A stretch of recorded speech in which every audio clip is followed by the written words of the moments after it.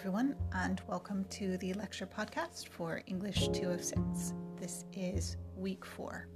As always, you can find the PDF of the lecture slides that accompany this lecture, as well as all the readings, in your Canvas module.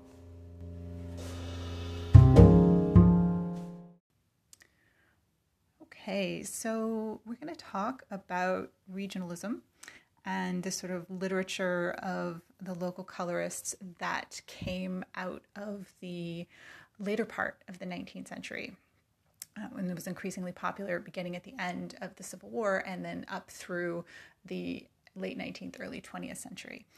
And it's worth pointing out, before we get started on the specific readings for this week, that the sort of regional literature that we're talking about today fits under the umbrella of a larger literary genre, and that's realism.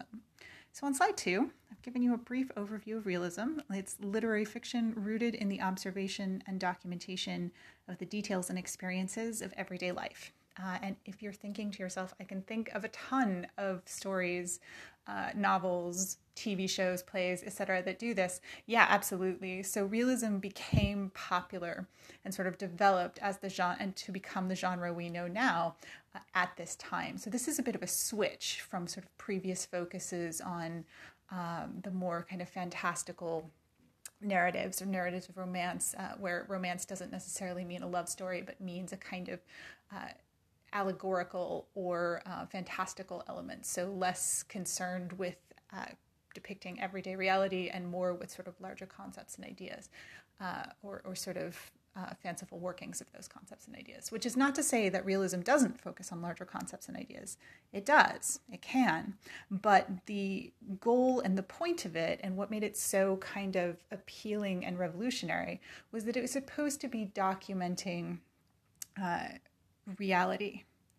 So again, details and experiences of everyday life. And you can see the desire for that go in some really interesting places as the years go on. I think about the end of the 20th century and the birth of reality TV, for example. We're not quite there yet, but this focus on art and literature in particular needing to reflect real lives, real people, real experiences is very much a product of this time. And it's one of the most interesting things to come out of it. So the branch of realism that we're going to talk about today is local color or regionalism. So, and in this sense, we're talking about texts within the school of realism that are focused on a particular area or group of people that inhabit that area. And it's worth pointing out that this sort of emphasis on really focused regions and sort of realistic depictions of them comes from a number of places. On one hand, there is, in the late 19th century, an enormous population boom in the United States. So after the U.S.'s population is decimated to a certain extent by the Civil War, it's only a decade or so after that that you see population begin to pick up. And most of this is because of immigration. And from immigration comes an influx of people with other sort of cultural backgrounds and heritages. And this is where you start to get the language of the melting pot. You think about Emma Lazarus's poem, which we'll look at for next week. But it also engendered in people, and some people, a kind of sense, a need to preserve or to acknowledge or to recognize the cultures that were already here. But just to give you an example of how the demographics of the United States were changing, you can look at slide 4 here. In 1870, the U.S. population was 38.5 million, In 1910, it was 92 million. And by 1920, it was 123 million. So growing and changing. And you're going to see in the literature that talks about these demographic changes, celebrations, but also some reactions that are not as positive. And this is a thread in the American consciousness and in the American culture that probably looks very familiar because it hasn't changed that much, if at all, in the 21st century. The sort of groups and boundaries shift, but the tension between embracing the melting pot metaphor, and it is very much the melting pot metaphor here. We can talk about as our sort of understanding of immigration has evolved, that metaphor is less popular, less useful, less representative in 20th, 21st centuries. But in the 19th century, this is the ideal. Give us your tired, your poor. Everyone comes here. Everyone becomes American. And you see that happening. And you also see sort of this kind of almost wave of nostalgia for preserving, again, the stories and the dialect and the culture of things that are now. And part of that, again, is because of this influx of immigration. Part of it is because of the effects of the Civil War, of the way in which the United States began to feel connected in ways that it hadn't before, with sort of, people were much more well-traveled in some cases, not for the greatest of reasons, clearly, but those who made it home had seen other places and other things. There's a sense of kind of unity, in some cases forced unity, but this idea that if you're going to be an American, you want to know all of it, sort of see all the spaces. There's also westward expansion.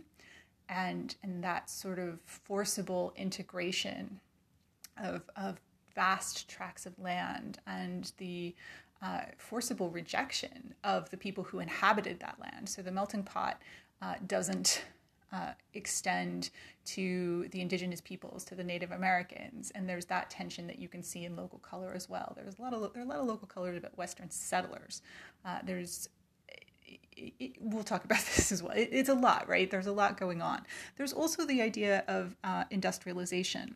In the later part of the 19th century, this is where we're kicking off the Gilded Age here, and that's dependent on industrialization. So more and more people are going to cities for work.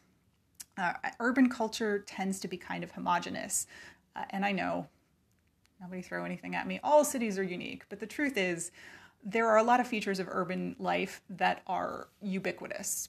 So there's a kind of homogeneity to urban culture. So the way city life works. And in that kind of homogenous, like if you live and work in Chicago, it's not unlike living and working in New York. And I know, guys, but still, it really isn't. All my urban audience members, I know. But from the sense of, there's a sort of standardization of life and experience as more and more people are doing the same kind of factory jobs, are living in the same kind of grid-like patterns in the same kind of very small spaces. Because again, this is industrialization, but it's also industrialization that it happens on a massively unequal scale. So there are these industrial capitalists, sorry. There we go, there's an analog for us, like venture capitalists. There are these sort of entrepreneurial figures who celebrate their own sort of myth of this self-made man, riches, etc. But there are these sort of barons of industry who make a lot of money. And then there are the workers who live in a range of situations and states, from almost comfortable to incredibly impoverished. So city life is not glamorous for the majority or comfortable for the majority of people experiencing it. And part of the sort of escape factor for those drawn into urban life by the promise of employment and at higher wages than you could make in the country, it was this kind of literature that celebrates regions and usually rural regions, so places that are far afield, is sort of romanticized, and this is fed by the sort of mass publication of magazines that cater especially to urban audiences. So there's this appetite for the opposite of where you are. And it takes sort of two forms. There's the nostalgia for familiar places left. People like to read about where they're from or where they imagine in what feels like home. But there's also an interest in the exotic and different, and the sort of drive to know things and places and people that aren't the things, places, and people that you grew up with or live near now. So all of this contributes. And the features of regional literature, the genre is really intended to capture the natural, social, and linguistic features of a place and the people who inhabit it. This is a definition on slide 5. indebted to the Norton Anthology for that very helpful summation. When I say linguistic features, often they mean dialect, which means this attempt to capture the way people speak and the distinctions that those speech patterns infer. So sometimes that ends up producing a kind of alienating effect. Remember, we talked about dialect in the Goufford Grapevine and how the dialect in plantation literature, which is a kind of regional literature, it's kind of regionalism, was so inauthentic as to be alienating to audiences actually familiar with the dialect, but pandered to what primarily white readers and primarily white urban readers sort of expected, and sort of, without that knowledge, that base was built upon. So dialect is very common. Some regional writers really used dialect to make significant points, as Chestnut does. And Mark Twain is another writer in the genre who uses dialect to sort of portray and make commentaries about the social and cultural distinctions involved. And a lot of Twain's stories hinge on characters will underestimate the dialect speaker because of their own sort of preconceptions or prejudices, and end up coming off the worse for wear for it. So all of these features,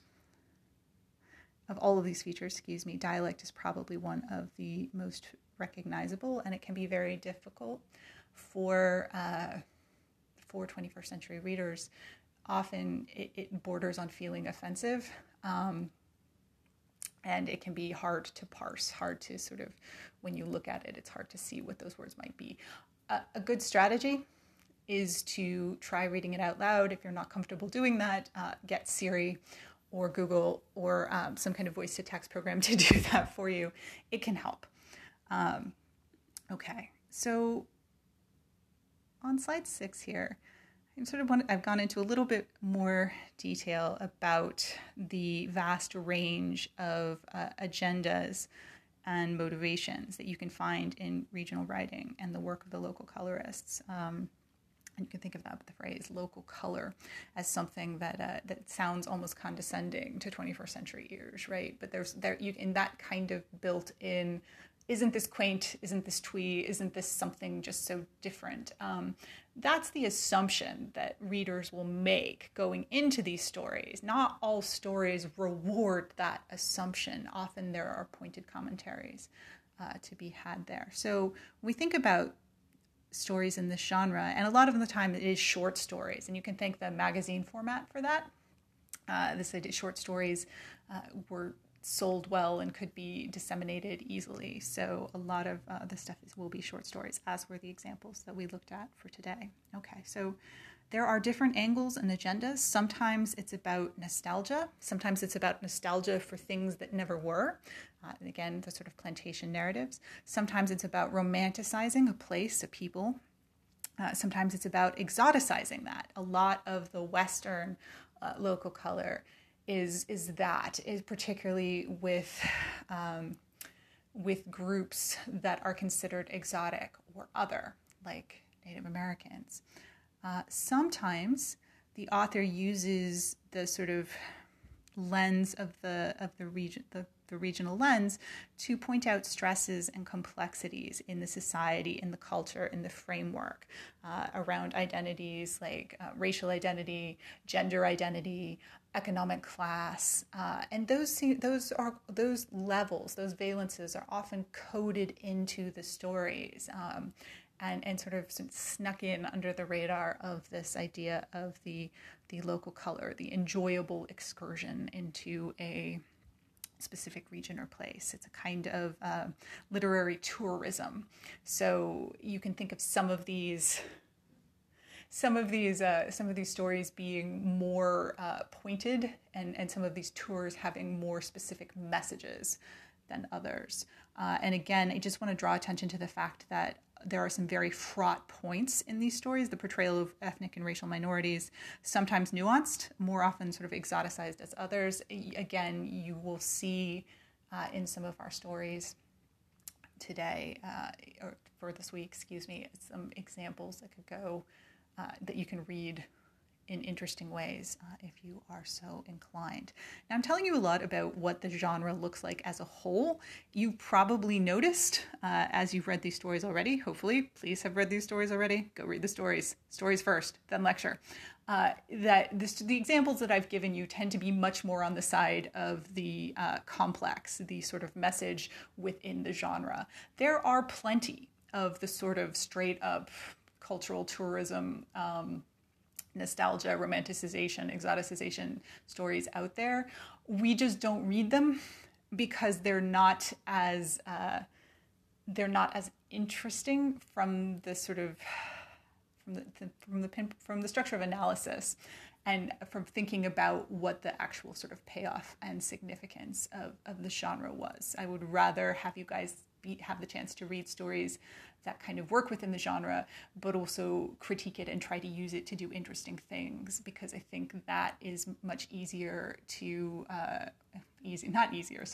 much more rewarding to talk and think about, especially if we're looking at this through the lens of kind of critical thinking and new historicism, and sort of figuring out what the larger cultural, social, etc. forces are at work in this time period and in these texts. So that's a long-winded way of saying all of these stories that you read have different sort of comments to make and agendas to fill through this genre. You can thank me later. We'll start with Mark Twain, since he's probably the most famous. I say probably, he's definitely the most famous of the authors that you read for today. And actually, interestingly, when I asked you guys to tell me what you thought 19th century or what you thought American literature was about, Mark Twain was the author most frequently mentioned.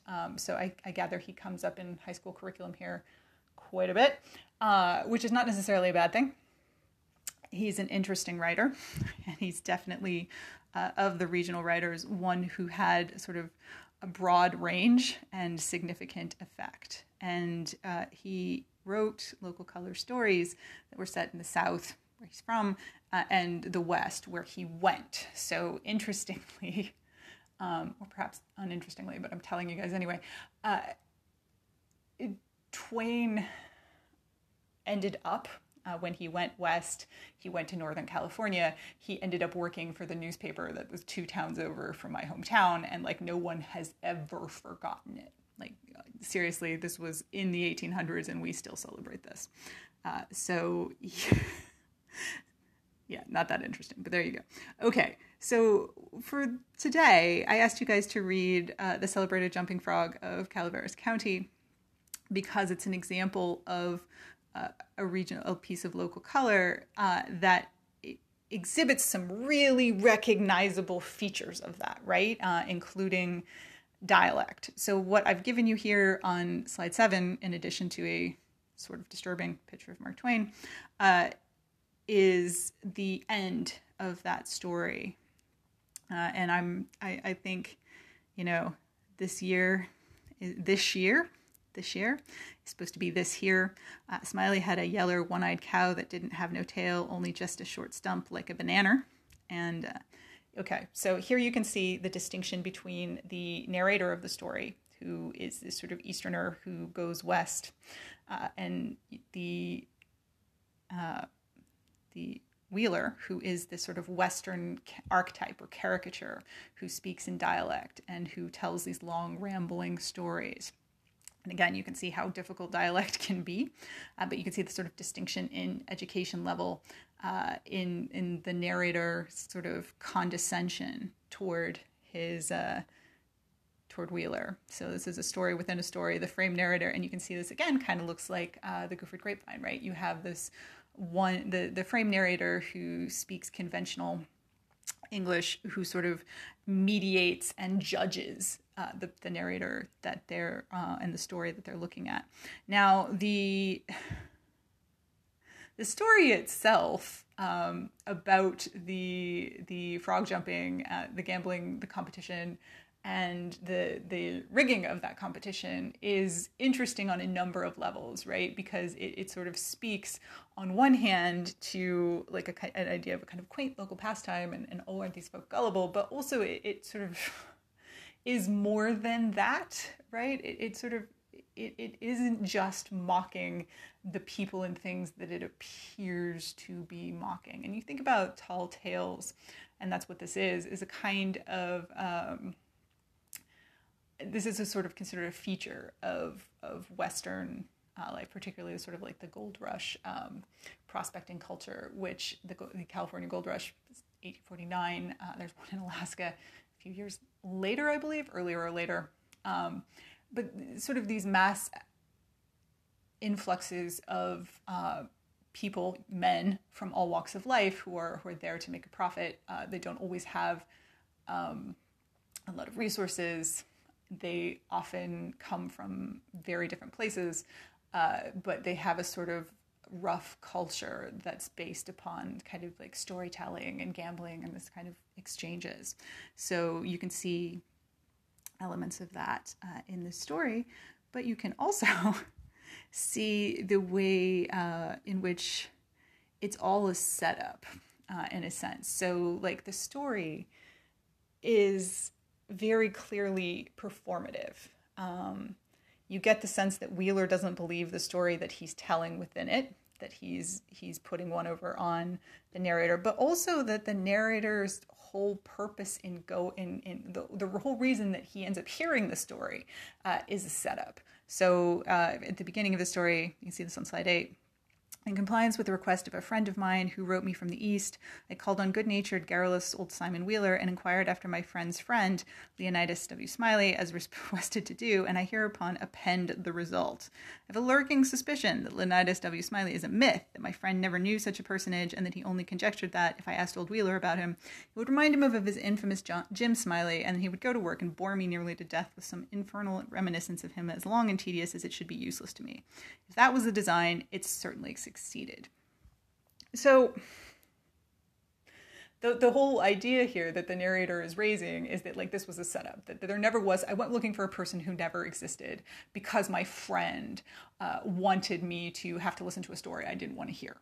Like, so my friend made up this character so that I would be forced to talk to this local who who tells his own sort of clearly, the narrator doesn't quite say made up, but he definitely implies like very, very boring story. And you can think about this as kind of a meta moment here, right? Where Twain, the author, is kind of behind the scenes poking fun at this whole local color genre and this idea of the kind of tall tale and the stories that we listen to, not because they're true, but because there's some pleasure to be gotten from the telling and some way to kind of manipulate or even win over the audience, and not win over in the sense of like persuade to your side, but like win over as in gain victory over, by forcing them to listen to it at all. And the implication here is that this is true for the narrator, but it's also true for the readers of the story, which is a fun little stick to poke in the eye of your audience.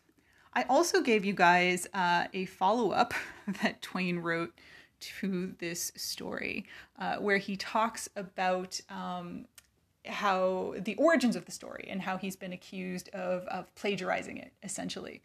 And again, super funny, and I think intended to be so in the context of the fact that the provenance and veracity of this story was always about not being particularly realistic or true, right? But it says, he said, 5 or 6 years ago, a lady from Finland asked me to tell her a story in our Negro dialect so that she could get an idea of what the variety of speech was like. Now that would be local color in a nutshell, right? Like the idea that the dialect shows you what the speech is like, and understanding that, hearing that somehow immerses you in the culture. So Twain talks about, I told her one of Hopkins Smith's Negro stories and gave her a copy of Harper's Monthly containing it. She translated it for a Swedish newspaper, but by an oversight named me the author of it. So he's talking about what he's calling a good faith mistake. He gave her someone else's story. She translated it into Swedish. She accredited it to the wrong person. So you can see here how the sort of literary it's almost like a game of telephone here. And again, this is a really pointed indictment of how this happens. You go from an authentic storyteller, or at least a quasi-authentic storyteller, and it gets more and more divorced from author and authentic content as it goes on. And this is one of the things that I love about Twain. He will poke fun at this genre even as he writes within it, and he'll poke fun at the reader's expectations. And in any way, so he talks about like this historical, this thing that happened to him is a good example of that kind of attribution, especially since it turned out that the story came from that Smith, who had told the story originally, wasn't telling an authentic story, that he borrowed it from Boccaccio, which European classic. Okay. And he says, I've always felt sorry for Smith, but my own turn has come now. A week ago, Professor Van Dyke of Princeton asked this question: do you know how old your jumping frog story is? And puts it to him that the jumping frog story is actually a Greek myth, essentially. And so it's a legend belonging to an entirely different culture and an entirely different people. And Twain is sort of pushing back on that, again, sort of tongue-in-cheek. I was astonished and hurt. I said, I'm willing to be a literary thief if it has been so ordained. I'm even willing to be caught robbing the ancient dead alongside of Hopkins Smith, for he is my friend and a good fellow. So this idea is, he's pretending to deny that, no, I couldn't possibly have done this. But like the larger point here is getting at an idea that there are sort of, I'll make an argument to you guys. There are no new stories. That variations and versions of stories are told in different places, in different versions in different places. This is not me saying plagiarism is okay. Please don't take that away from it. This is me saying that this is a kind of that what's being described here isn't that. It is this idea that in this genre, which is supposedly so specific, it's not that the material is original. It's necessarily that the lens that it's being shown through is the thing that is unique and different, although perhaps not unique and different enough. Now, if it's not unique and different enough, what does that mean about the sort of local color genre or regionalism genre at all? And if it's I mean, there are a couple other ways we can interpret this as well. One, it could be kind of an indictment of the genre. Two, it could be sort of, if these stories, if variations of these stories show up in different places, like, oh, look, we're all sort of the same. You tell the same kind of stories in ancient Greece as you do in the Western territories in 19th century United States, because humans are essentially the same and they have the same experiences, and isn't that nice and unifying? Or it could be the entire genre is built upon appropriation and passing something off as what it isn't. And I think that is all of those elements, and that's kind of ambiguously presented, like, this thing, whatever it is, this genre, this type of writing isn't what you thought it was. And so let's, thank you, Mark Twain, for that. And there, nobody say that we didn't talk about Mark Twain in an American literature class, because we did. We're not reading any of his novels, but we got the short story and the follow-up to the short story, so that's something. You have one other author whose regional focus is the West, particularly Gold Rush, California, and this is Bret Harte. And so this, I think, is an example of a place in which my high school education was very different from yours, because I am from that part of California. I read Bret Harte in high school, and everyone sort of knew who he was. Now, we also knew who John Steinbeck was, and apparently no one does that here either. So he's very much an author with regional cachet even today. People in Northern California tend to know who he is, and for everyone else, and I could be wrong here, please let me know if you've heard of him before. But for everyone else, he tends to be sort of a new experience. So you guys read The Luck of Roaring Camp for today. And again, you can see the kind of, the way the sort of gold rush sort of Western culture is portrayed as something very capitalistic, very money focused, very rough and primitive, and very male, very masculine. And what changes, and sort of like very uncivilized, these camps are places where people gather and where people live in groups, but they're not, they don't have the amenities of urban life. So you can think of yourself as a sort of urban reader in the Eastern United States, looking at this and the experience of these people as something very, very different and exotic for the day to day. But what happens to this, to Roaring Camp, is a huge cultural shift brought on by the luck. And the luck is not a thing. It's a person. It's a baby. And you can think about the way that the presence of the child changes the character and the culture of the camp. And I've given you an example here on slide 10 of that working process. And so the work of regeneration began in Roaring Camp. Almost imperceptibly, a change came over the settlement. The cabin assigned to Tommy Luck, or the Luck as he was more frequently called, first showed signs of improvement. It was kept scrupulously clean and whitewashed. Then it was boarded, clothed, and papered. The rosewood cradle, packed 80 miles by mules, had, in Stumpy's way of putting it, sort of killed the rest of the furniture. So the rehabilitation of the cabin became a necessity. The men who were in the habit of lounging in Stumpy's to see how the Luck got on seemed to appreciate the change, and in self-defense of the rival establishment of Tuttle's Grocery, bestirred itself and imported a carpet and mirror. The reflections of the later on the appearance of Roaring Camp tended to produce stricter habits of personal cleanliness. So they get nice things for the baby. And they clean up the house. So then other establishments start to get things like carpet and mirrors as well, to get these trappings of civilizations as well, following that model.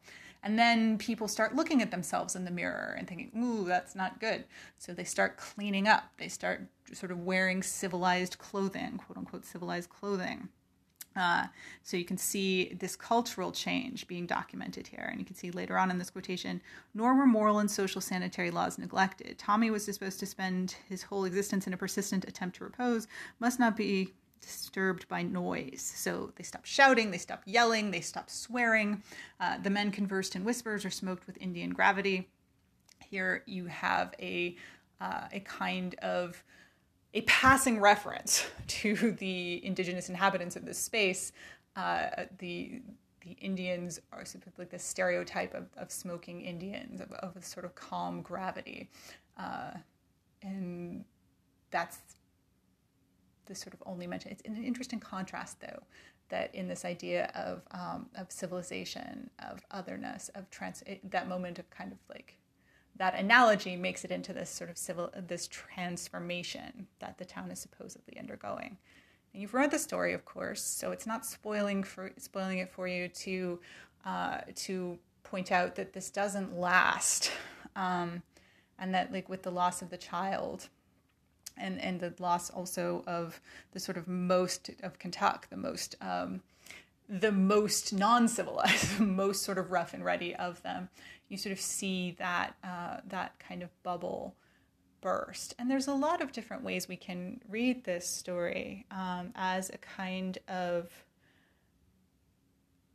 indicator of how sort of what we think makes things necessary or not, what predicates cultural shifts. In this case, the child is associated with propriety, with civilization, with good conduct, with cleanliness, with all of these sort of assumptions that, you know, the men don't need this for themselves, but the child does. But there's also a kind of, I don't want to say mercenary, but a kind of predicated reward. It's not all altruistic, right? They call him the Luck. They sort of anthropomorphize. He's the Luck. He's supposed to bring luck. What kind of luck, right? He becomes this talisman for the community and for the sort of project that they're engaged in, which is mining, which is trying to make a profit. And so they commodify this child. He becomes more than a child, but also simultaneously less than a child. And so when you make that kind of talisman, the loss of it is particularly kind of devastating. And what does it say? That this child becomes a thing, becomes an object. and sort of what kind of assumptions can you see working here in the story about who's worthy of culture, quote unquote culture, and who isn't. Now that is not the right way, but like both of the, before the camp has a culture, right? It has an ethos, it has a language, it has like, this is not to say that there was nothing, although the residents kind of treat it as if that were true, that they've sort of fallen away, that they've backslid from things that are civilized and they can pick that back up. I want to think about what Hart's point, what the author's point here in the story is. Like, what is he trying to show through this kind of regional lens? Like, what kind of larger points is he making? And do they only apply to this culture, to this sort of snapshot, or somewhere else? Okay, so for our next author, we're going to change regions and talk about Kate Chopin, whose regional stories focus on the Bayou and the sort of Cajun culture of Louisiana. And she's no longer with us, she wrote quite a few stories. One of her more famous stories is The Story of an Hour. It is a really short read. It's an interesting one. If you like her style, please feel free to check it out. For this class, I asked you guys to read Desiree's Baby. And Desiree's Baby is very much a story about hierarchies and gender hierarchies, racial hierarchies, heritage, and the secrets that surround it. So what starts out as a love story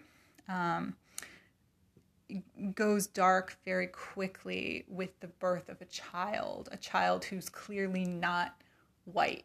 And so the original conclusion that Desiree is not white leads to her being exiled, being sort of sent away, and as she wanders away. What happens to her is a good thing to think about, but her leaving is not the end. The end is this giant bonfire. And what's burned in the bonfire is the symbol of the love, of the romance that was supposedly going to transcend all these sort of class boundaries, but couldn't stand up to racial prejudice. There's another truth here, another sort of love story that had a different ending that produced the drastic results. So here we go.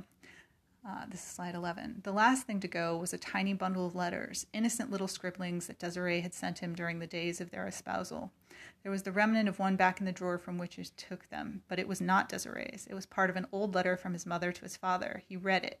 She was thanking God for the blessing of her husband's love. But above all, she wrote, night and day, I thank the good God for having so arranged our lives that our dear Armand will never know that his mother, who adores him, belongs to the race that is cursed with the brand of slavery.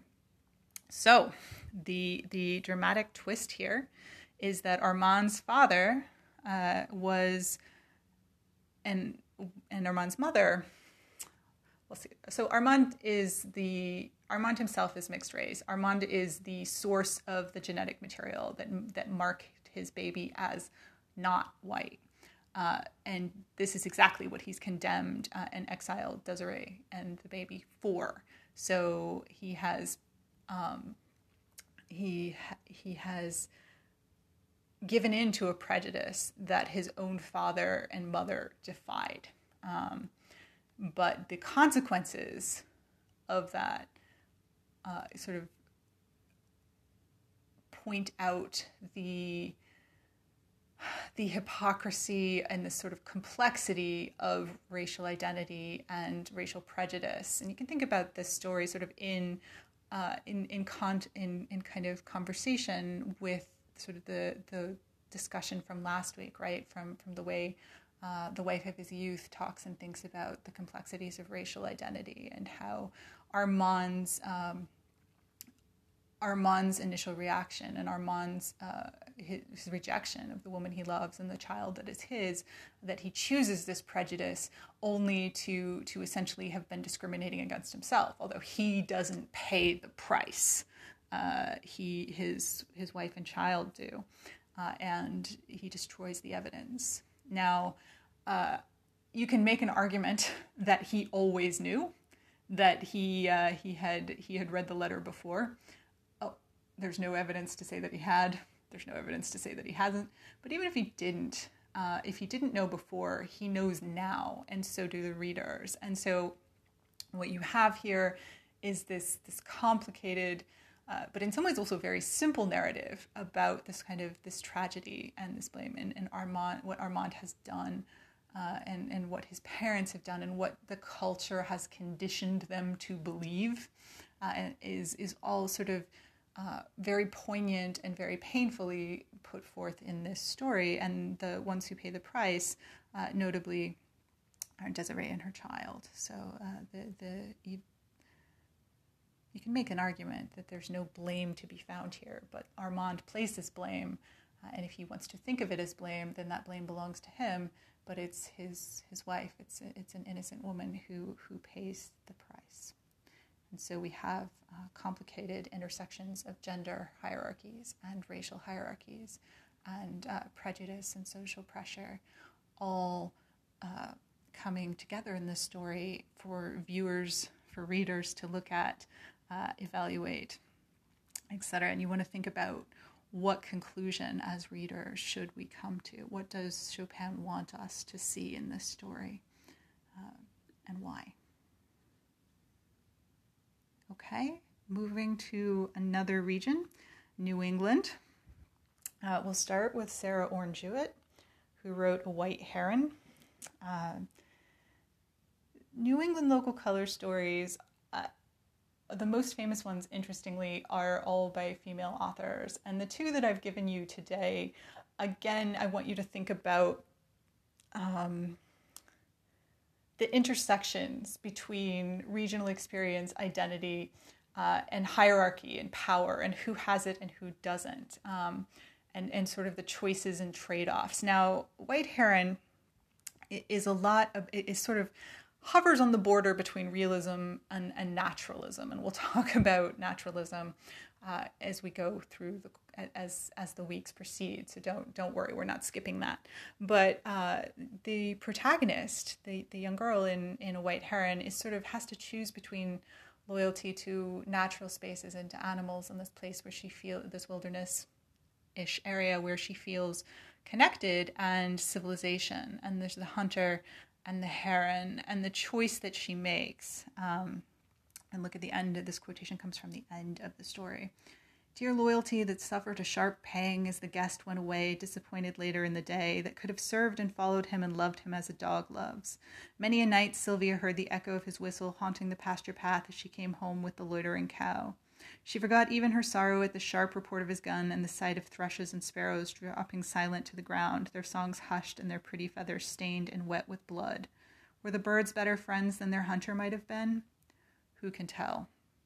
So here, the choice that she's making is she has to, it's presented as sides. She has to choose a side. She could be on the side of nature and these birds who are innocent and being preyed upon, but that will cost her adulthood, the company of the hunter, the guest went away disappointed, that could have served and followed him and loved him as a dog loves. Now, you want to think about whether that's as desirable as the protagonist seems to think it is, whether she's lost something, whether the author thinks that what she's lost was worth as much as what she's gained, or whether she should be. But the truth is, she has these moments of regret, right? She has this desire. She has this sort of tipping point. And she's thinking, the protagonist is thinking about it one way. We might want to think about what the author thinks the payoff is and what the right choice might be, or might be what it seems like the story might be trying to persuade us to see or read there. Or whether it's ambiguous. Well, that's not fair. That's a bit of a cop-out. Yes, lots of things are ambiguous, but that doesn't mean that we don't want to look at all of the possibilities. But is this ambiguous? Is this a moment where you could read it either way, or do you think there's a sort of more guided path there? I'll leave that with you guys. I very much miss, and I know I say this all the time, but I very much miss the classroom discussion part of this, because I hate asking a question that's meant to prompt discussion and then just say 2 seconds later, right, moving on. So think about it, please, guys. And I'm sorry that we can't actually talk about it because, again, super interesting. Last story, for today, again, comes from New England. This is the story by Mary E. Wilkins Freeman, The Revolt of Mother. And again, we have a very gendered thread here, right? Our mother. What is Mother revolting about? What does she want? I've given you an excerpt from the story on slide 13. Sarah Penn went back and stood before her husband. "Now, Father," said she, "I want to know if you think you're doing right and according to what you profess. Here, when we was married 40 years ago, you promised me faithful that we should have had a new house built in that lot over in the field before the year was out. You said you had money enough and you wouldn't ask me to live in no such place as this. It is 40 years now, and you've been making more money, and I've been saving up it for you ever since, and you ain't built no house yet. You built sheds and cow houses and a new barn, and now you're going to go build another. Father, I want to know if you think it's right. You're lodging your dumb beasts better than you are your own flesh and blood. I want to know if you think it's right." So here, and I apologize for the mess I just made of that dialect, but again, you can see the dialect writing and the way it's supposed to give you insight into the character of a farm wife who has been working for 40 years on her husband's promise that he will build her a new house. He has taken care of his animals more than he's taken care of her and their family. And 40 years is a long time and you can see the sort of inequity of the relationship. She's done the work, but she doesn't have a say in where her labor will go. And the success of the homestead has not been reflected in her personal circumstances. And again, I just want to draw a line under this. 40 years. Because that's a lot. So you can see the title, The Revolt of Mother, and it's interesting, right, that they call each other mother and father, even though they aren't. This is a husband-wife relationship, and this kind of defines this sort of patriarchal role, but also this kind of idea of centralizing parenthood. And this is a regional thing, sort of Midwestern, mostly sort of a frontier, sort of left over from that kind of rhetoric. It doesn't happen. These aren't titles commonly used in the part of the country I grew up in, for example. But you can see that here. You can see that these sort of titles being part of, or the way these terms are being implied as part of this kind of local color, of this kind of regional representation. So in The Revolt of Mother, you see someone who has for a long time not had agency or a voice, finally reaching their breaking point. And in that breaking point, you not only get to see like a sort of snippet of what the dialect and the culture is like for this particular space and people, but you also get to see the cost and the hierarchy and the sort of the way things are before they become unbearable. And through that, the sort of unbearableness of it. So there's a kind of push here in this story for change, for acknowledgement, for understanding of the power dynamics in this world as well. Okay, so that's going to do it for the lecture podcast for this week. Next week, we'll have some more realism, some naturalism, some more interesting texts and authors. Please don't forget about your participation assignment for this week. Please ask me any questions you might have. You can reach me through the Canvas inbox or through my RBC email. And I hope that you've been enjoying the readings. And I will have more for you next week.